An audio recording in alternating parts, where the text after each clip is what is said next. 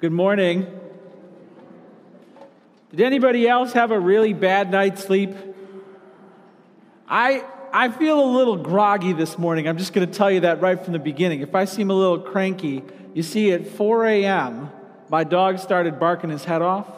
Pet owners, you maybe have had this experience before.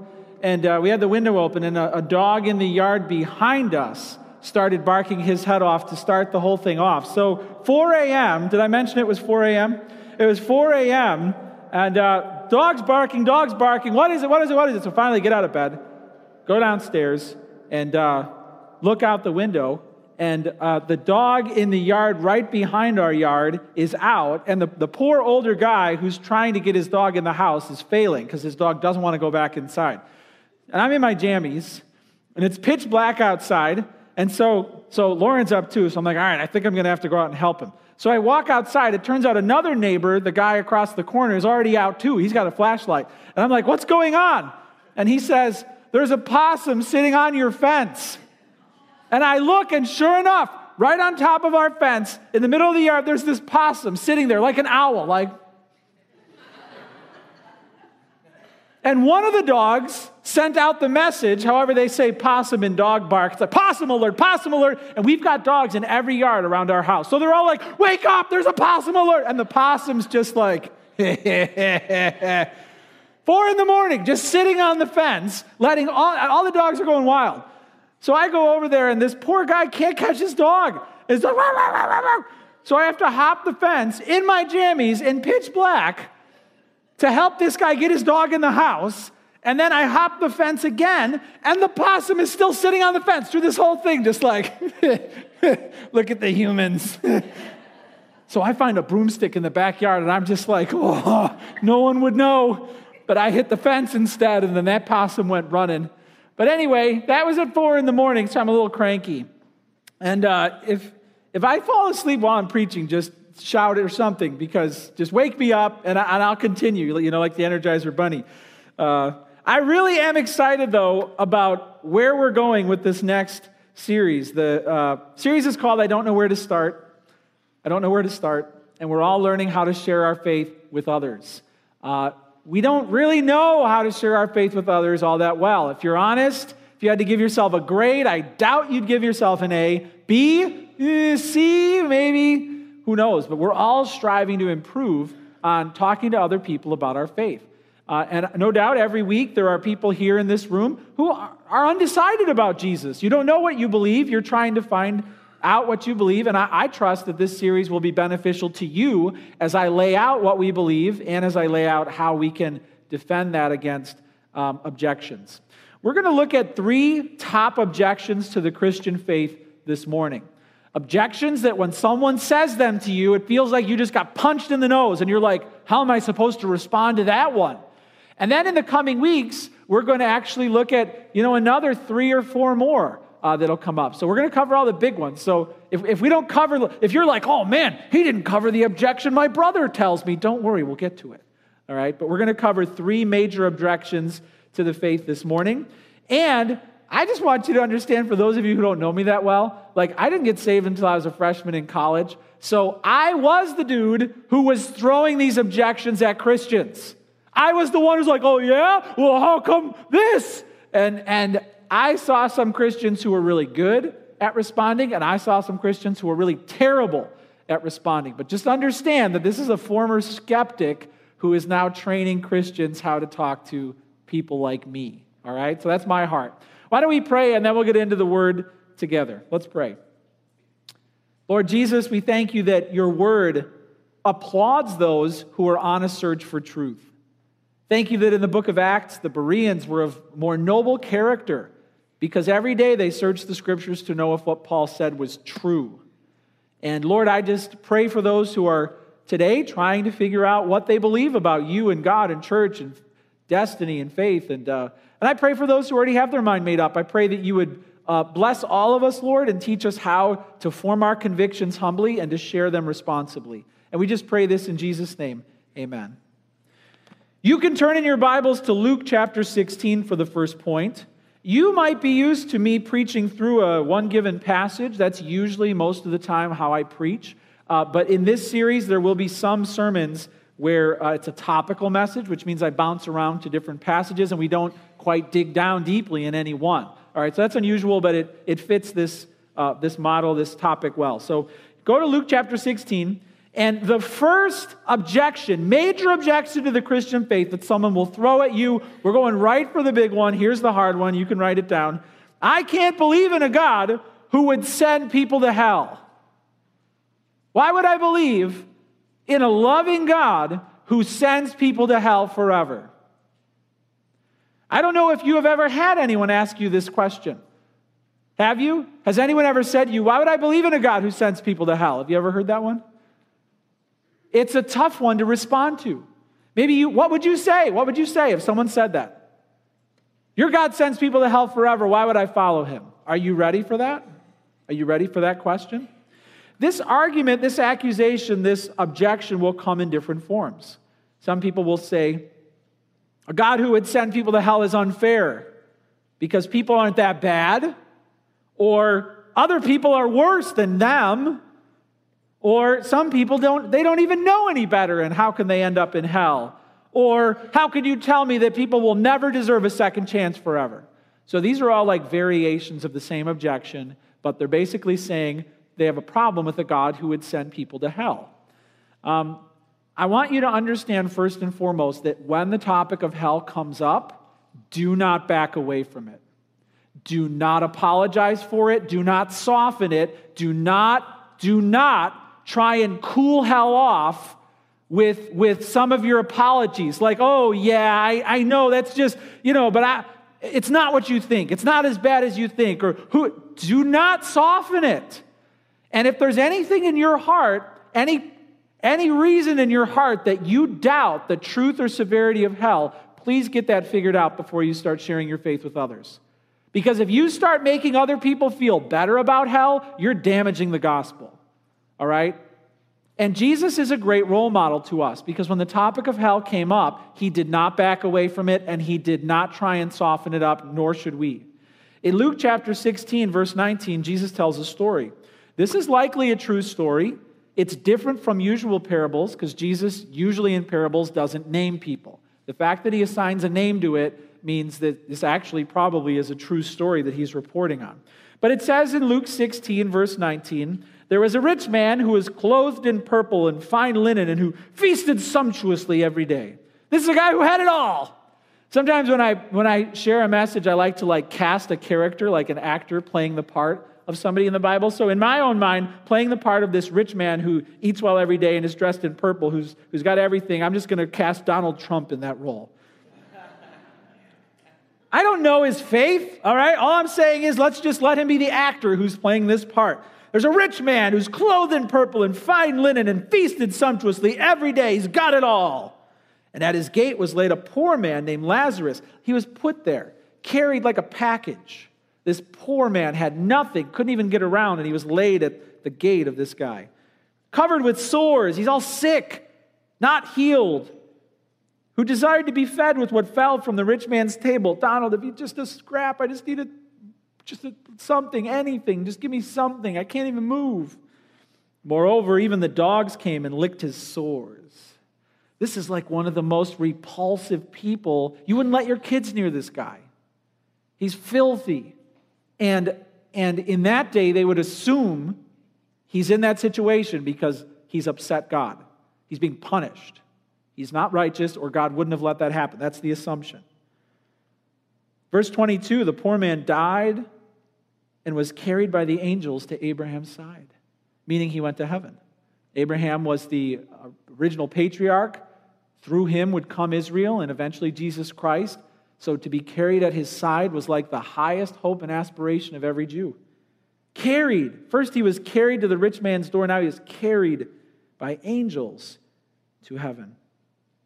Then it says the rich man also died and was buried. That's supposed to sound emphatic, like he was buried. Like whatever else you become in this life, you'll be buried like a bone in the end. He was buried, put in the ground. And in Hades, being in torment, he lifted up his eyes and saw Abraham far off and Lazarus at his side. And he called out, Father Abraham, have mercy on me and send Lazarus. Now he's the beggar. Have Lazarus dip the end of his finger in water and cool my tongue, for I am in anguish in this flame." But Abraham said, "Child, remember that you in your lifetime received your good things, and Lazarus in like manner bad things. But now he is comforted here, and you are in anguish. Besides this, between us and you a great chasm has been fixed, in order that those who would pass from here to you may not be able, and none may cross from there to us." Jesus described the horrible reality of hell graphically, all right, using a story of somebody that probably happened. Meaning Jesus talked about hell like there are people in hell right now. There are people there right now, and they will never get out ever. And that's a horrifying thought. What is hell? It's eternal conscious torment. And we believe it's eternal, and it's conscious, and it's torment. Why? Well, look at verse 23. It says he was in Hades being in torment. It's horrifying. It's like being in fire. Well, how can that be? Like if I stick my finger in a candle, I can hold it there maybe 5 seconds, and then I'm screaming and passing out. So how can it actually be that I'm in fire, but I'm not every moment just screaming and passing out? Well, God made us so that we are never unmade, which means in the next life, sinner and saint will have a body that is primarily spiritual, but somewhat physical. In this life, your body is primarily physical, and your spirit has to kind of go wherever your body says. It's the opposite in the next life. You have a spiritual body that has some sort of physical nature to it. So when you are in fire in the next life, it's different because you're primarily spiritual, but you have something physical, so it is anguish. It's just like fire, but your body is able to sit in that anguish and not pass out from shock, but it's still standing in fire. It's just as bad, okay? It's torment. We don't fully understand how that's going to work, but it's torment. It's also anguish. It says in verse 24, he just wants Lazarus to come and dip the end of his finger in water and cool my tongue. If I could just have a drop of water, my throat is so parched. Hell is depicted as like craving just a drop of water and you're never getting it. There's an unending thirst, and you'll never be quenched. It's also separation. It says here, a great chasm has been fixed in verse 26, in order that those who pass from here to you can't, and none may go from there. No one goes from heaven to hell. No one goes from hell to heaven. It's irreversible. There's separation. So what's hell like? Standing in fire, thirsty forever, far away from God eternally. Listen, you have to be ready when someone raises the issue of hell. You have to be ready to affirm, yeah, I believe in hell, and it's horrible, and it's forever, and I don't want anyone to go there. You have to be ready to say that. You can't apologize, you can't back down, you can't lessen it. Now let's get to the bottom of this objection. I can't believe in a God who would send people to hell. At the heart of this objection is a few things. You can write this down. They're claiming that God or hell is unfair. They're claiming that God or hell is unfair.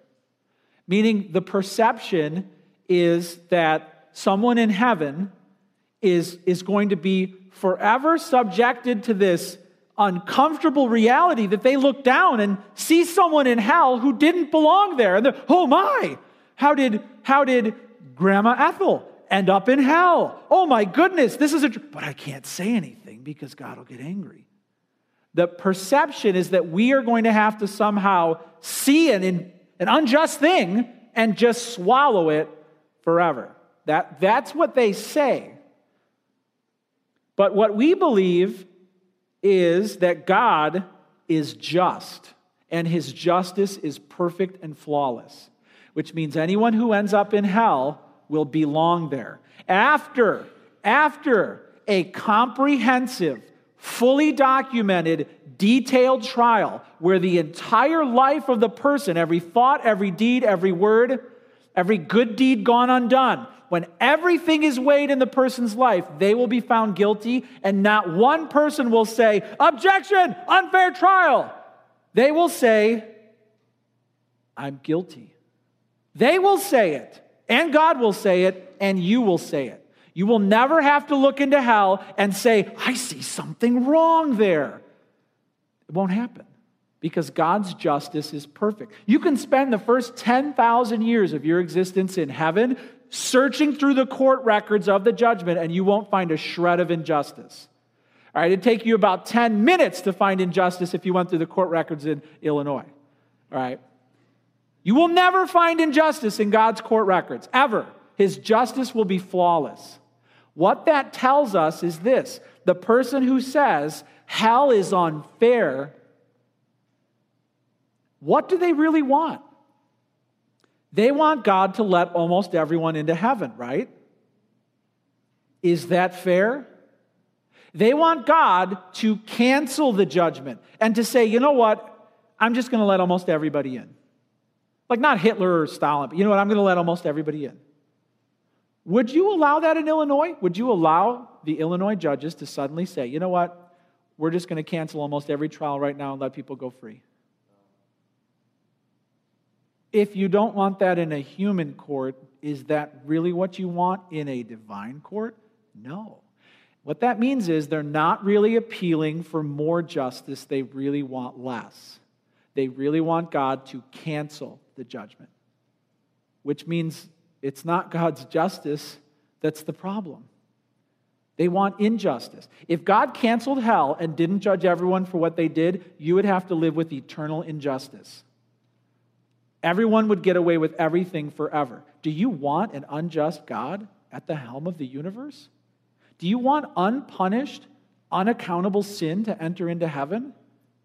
Because if that happens, it's not heaven anymore.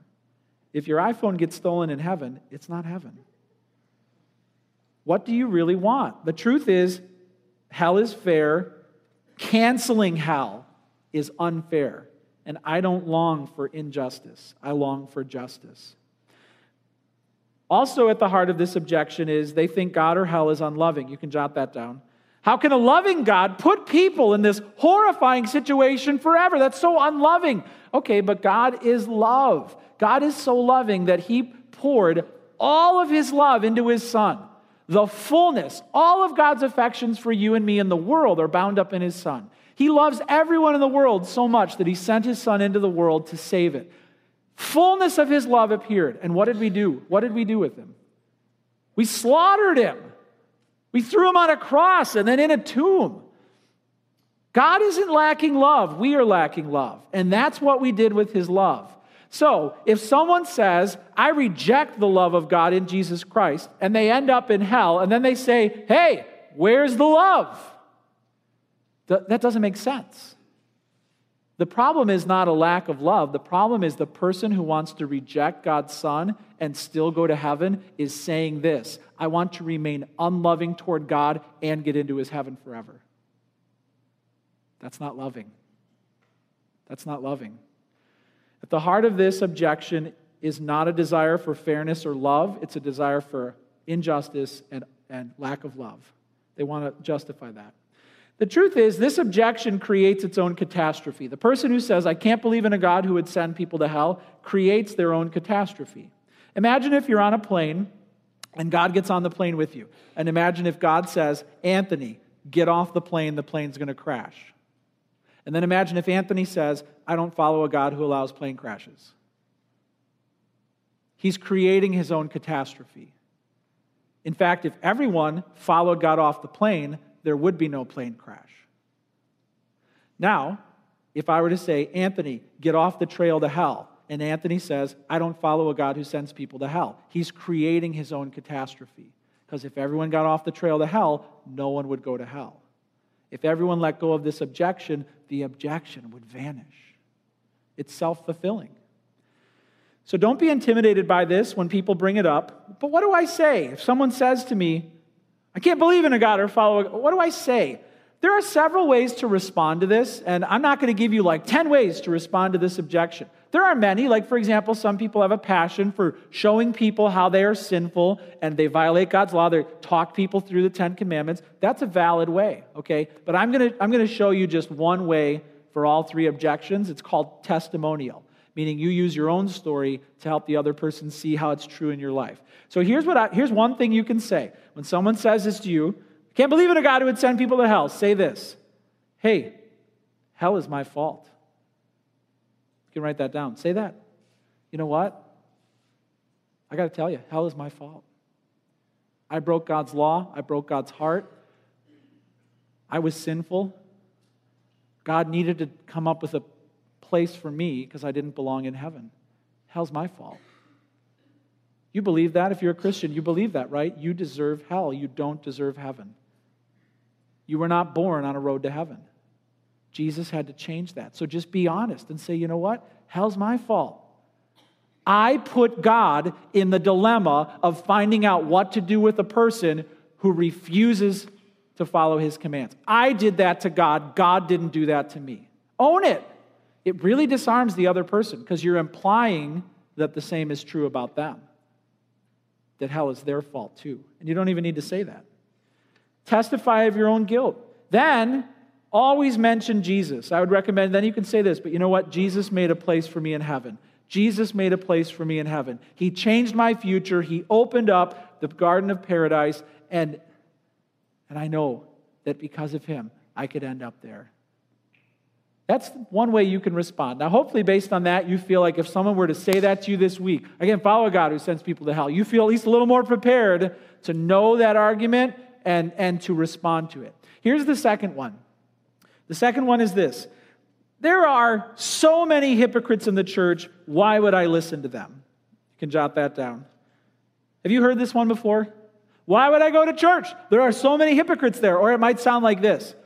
I know so many Christians, and they're worse than me. Or it might sound like this. I know church people. I know churches that fight and split. Why would I want to be a part of that? I know pastors who fail morally. Pastors who sleep around and divorce their wives and steal money from the church. I see those TV preachers. Why would I be one of them? Or priests. I've heard what priests do. Despicable. If that's how Christians act, count me out. What do you say? Now, just to be clear, I'm not talking about a Christian who uses this argument to stay out of church. Okay, so I'm not talking about a Christian who says, I'm not going to church, I'm a Christian, but there's so many hypocrites there. Different story. I'm talking about someone who says, so many hypocrites in church, I reject church and the Bible and your faith. I reject it all because of the hypocrites. So we're talking about the non-believer, okay? What do you say to someone who objects based on this? Well, understand that this objection is way more bark than bite. There's really not much substance to it. Why? Well, here's a couple of problems with this objection. You can write these down. First is they single out Christians for a charge that's true of everyone. They single out Christians, but the truth is nobody perfectly lives up to their own moral standards, right?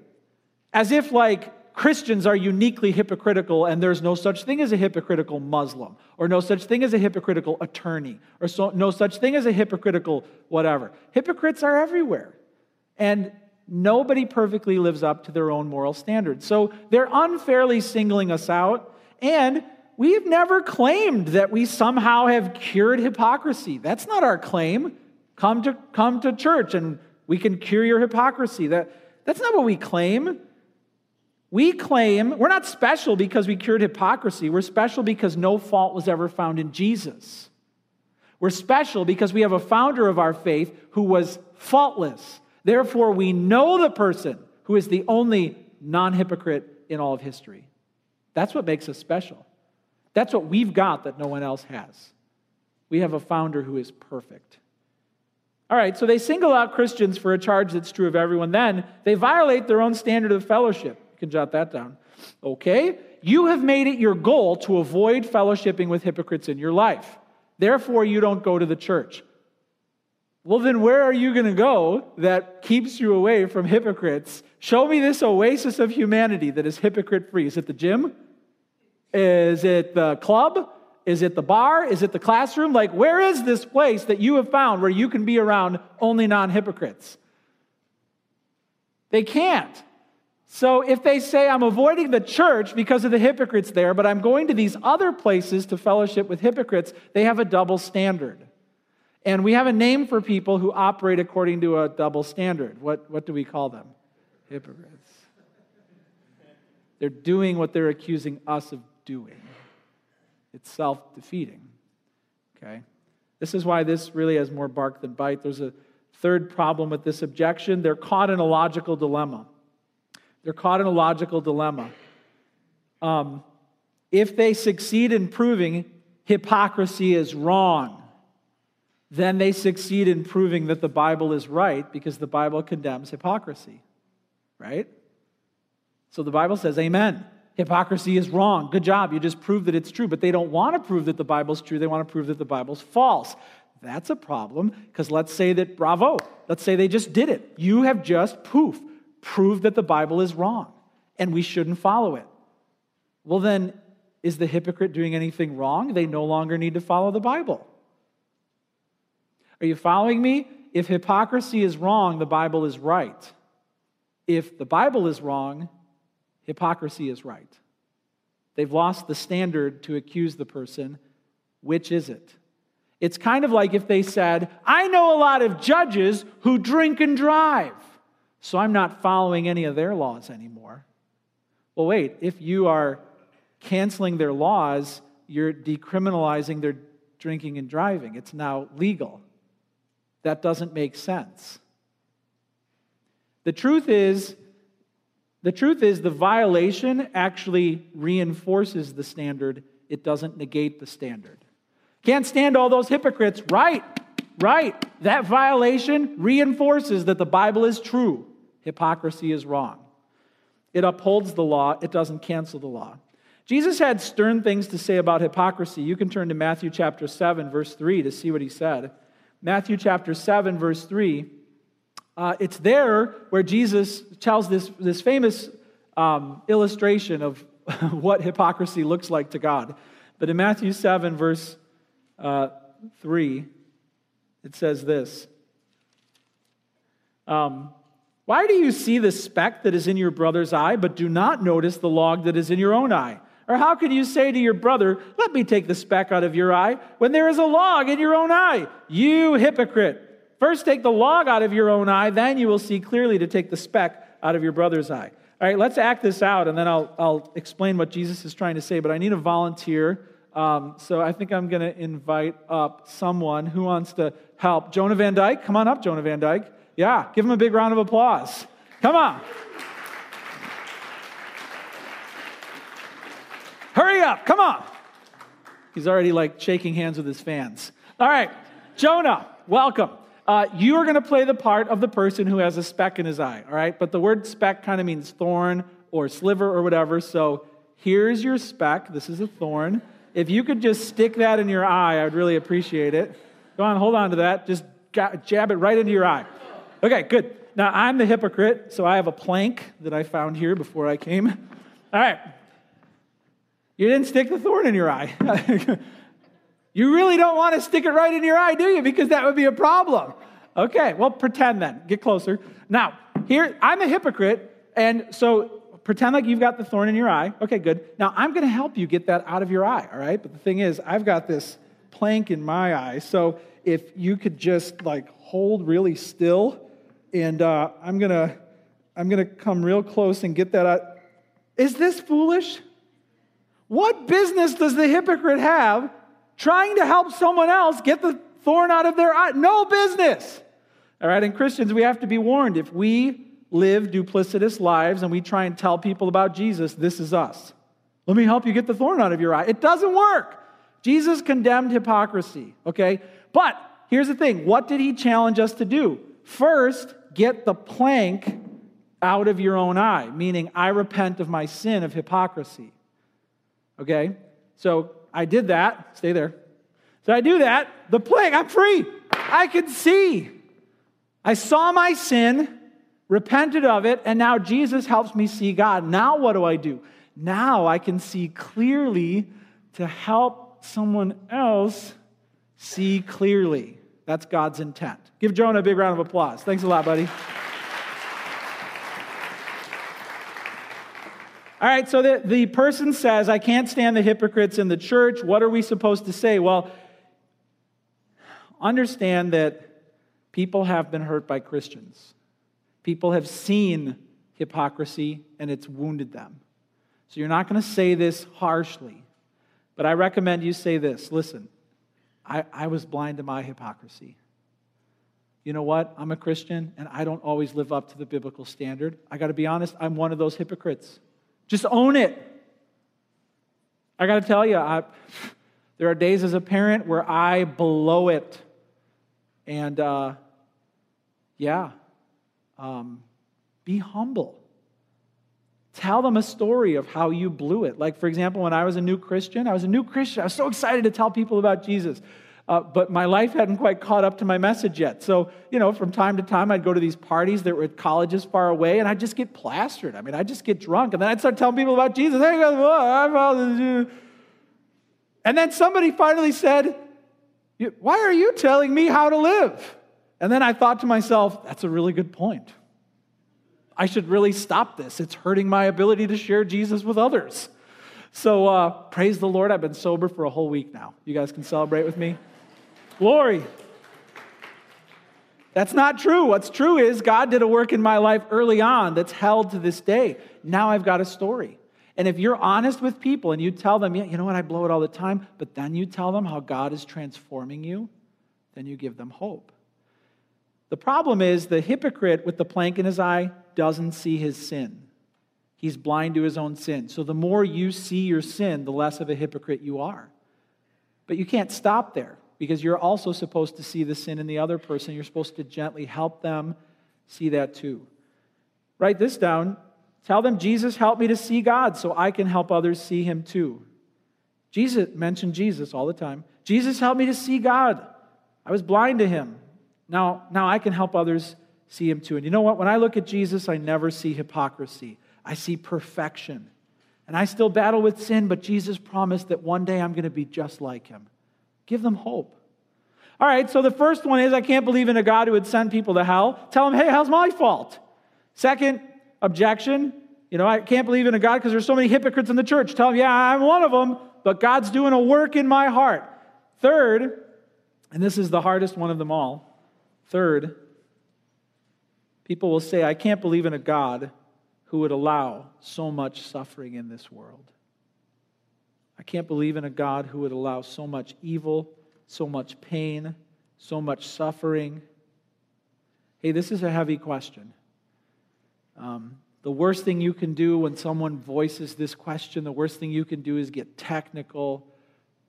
The worst thing you can do is get theological, cold and clinical, because the chances are this person has wounds and heartache and pain, and they don't know what to do with it.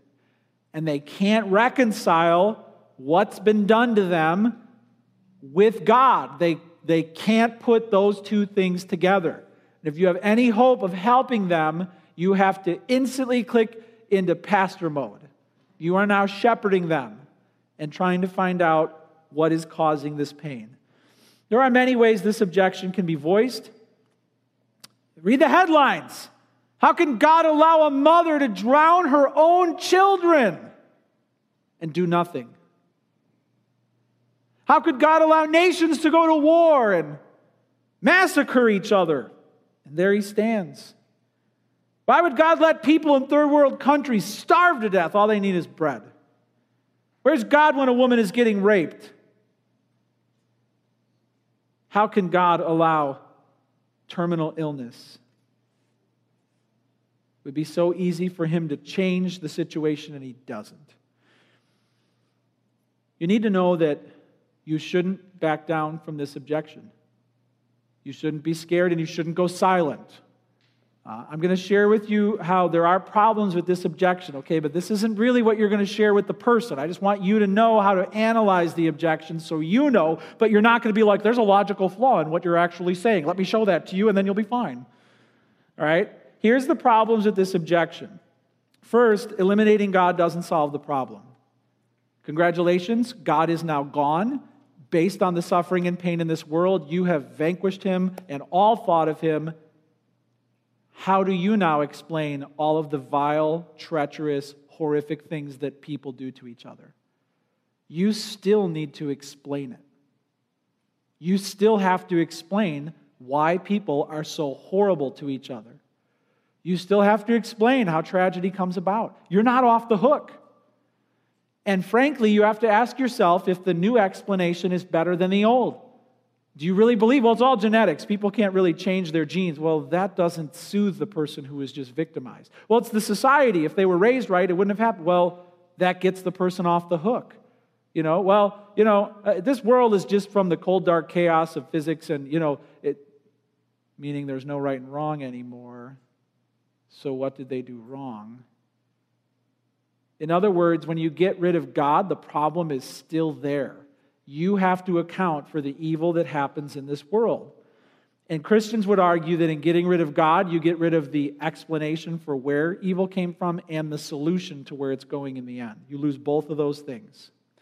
The second problem with this objection is, without God, the question isn't even valid. If there is no God who made all of us, and there is no objective moral standard that someone will hold us to, on what basis can you tell me that I have done something wrong? I have done something that was my right to do. In my opinion, it was the best thing to do. All right, I ran over your cat with my car. So what? I was having a bad day. I felt like doing it. Based on what did I do wrong? You could say, well, there are laws. Okay, but in this country, we have different laws than in Iran. Whose laws are right? If morality comes down to a show of hands, then as soon as the majority says your pain is no longer criminal, you're out. You can't say it's wrong anymore. In some cultures, they love their neighbors. In other cultures, they eat their neighbors, which is right, which is wrong. If you don't have God, if you don't have a higher moral standard that applies to everyone, you can no longer tell another person what they did is evil. You don't have the vocabulary to say it anymore. You just have to live with people can do whatever they want. You lose the word. Without God, the question isn't even valid. People are allowed to follow their own beliefs. Third problem with this objection is it puts the question in instant jeopardy. I can't believe a God who would allow so much pain and evil and suffering in the world. Question: are you a sinless being? What do you think they would say to that? No. Have you contributed in any way to the evil, pain, and suffering of this world? Yes.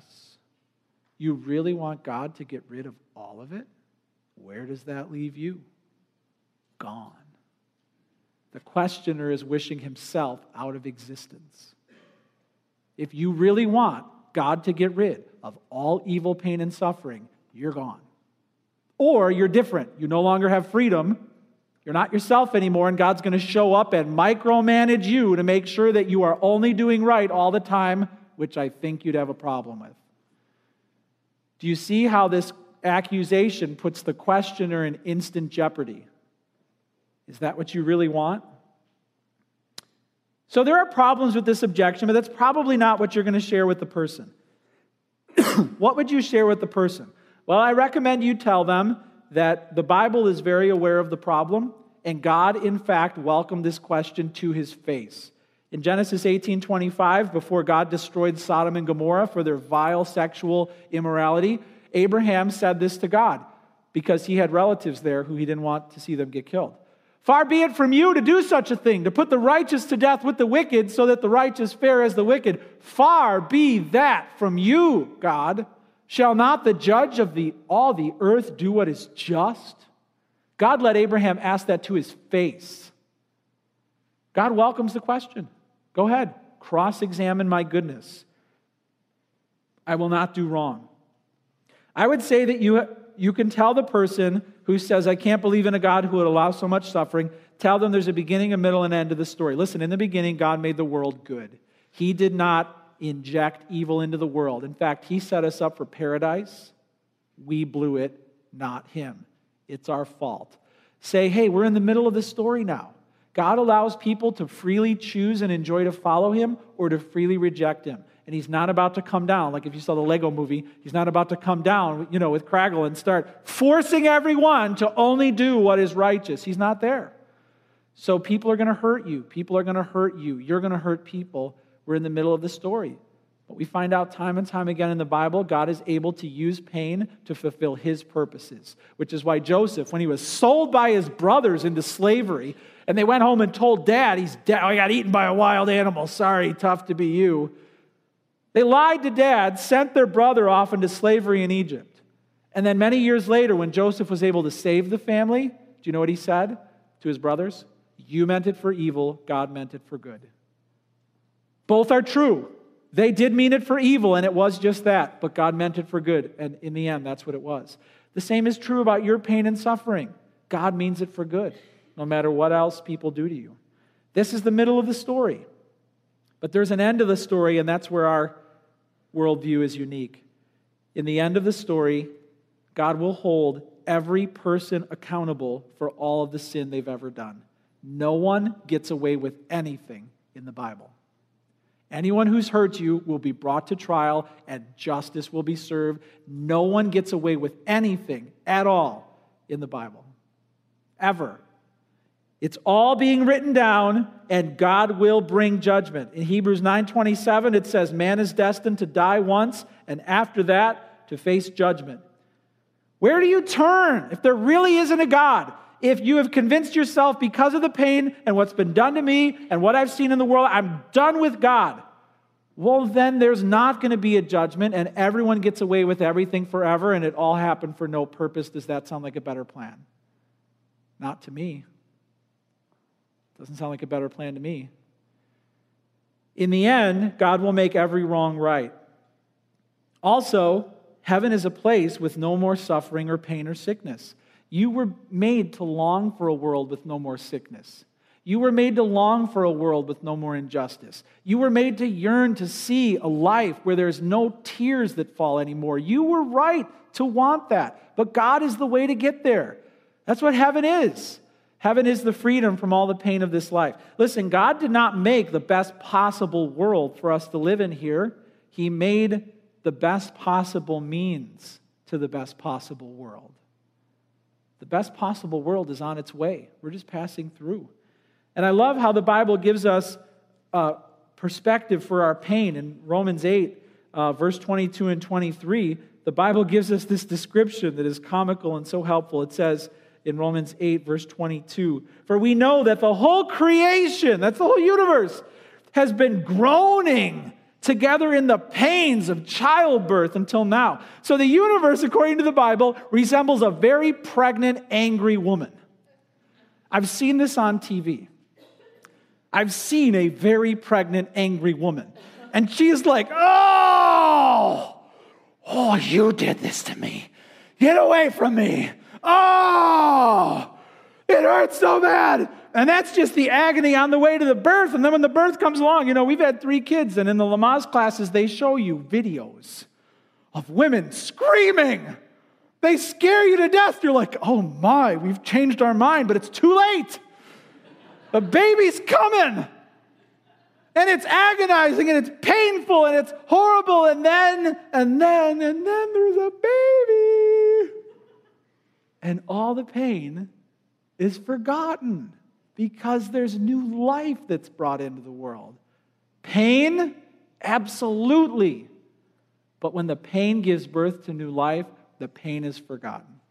That's this universe. Are you experiencing pain? Absolutely. But it's labor pain. It's labor pain. And all of it will give birth to a brand new life, eternal life. And when that comes, you won't remember the pain ever again. That's the Christian worldview. What do I say to someone? I would just counsel you this. If someone brings this up, they are hurting. You have to be so careful and loving. But here's what you can say. Say, listen, Jesus suffered. Jesus suffered. Tell them this. Tell them, hey, God suffers. Jesus suffered because we threw him on a block of wood. Because humanity cracked him over the head and mocked him and spit in his face. Listen, God suffered the agony of watching his son get tortured and killed. God knows pain. God was grieved in Noah's day. He knows pain. And he knows God can suffer because of us. God suffers because of you. But Jesus suffered to end all suffering. That's a big thing to share with them. Listen, God suffers because of you, but God suffers for you.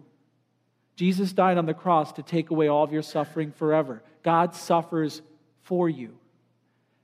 And then tell them this. You can write this down. Tell them, Jesus is walking with me to the end of all my suffering. Tell them God suffers because of us. Tell them God suffers for us. And tell them, listen, God suffers with us. My God suffers with me. This is a really big deal. Christians, you need to understand that God has allowed pain in your life. Am I right? Am I the only one?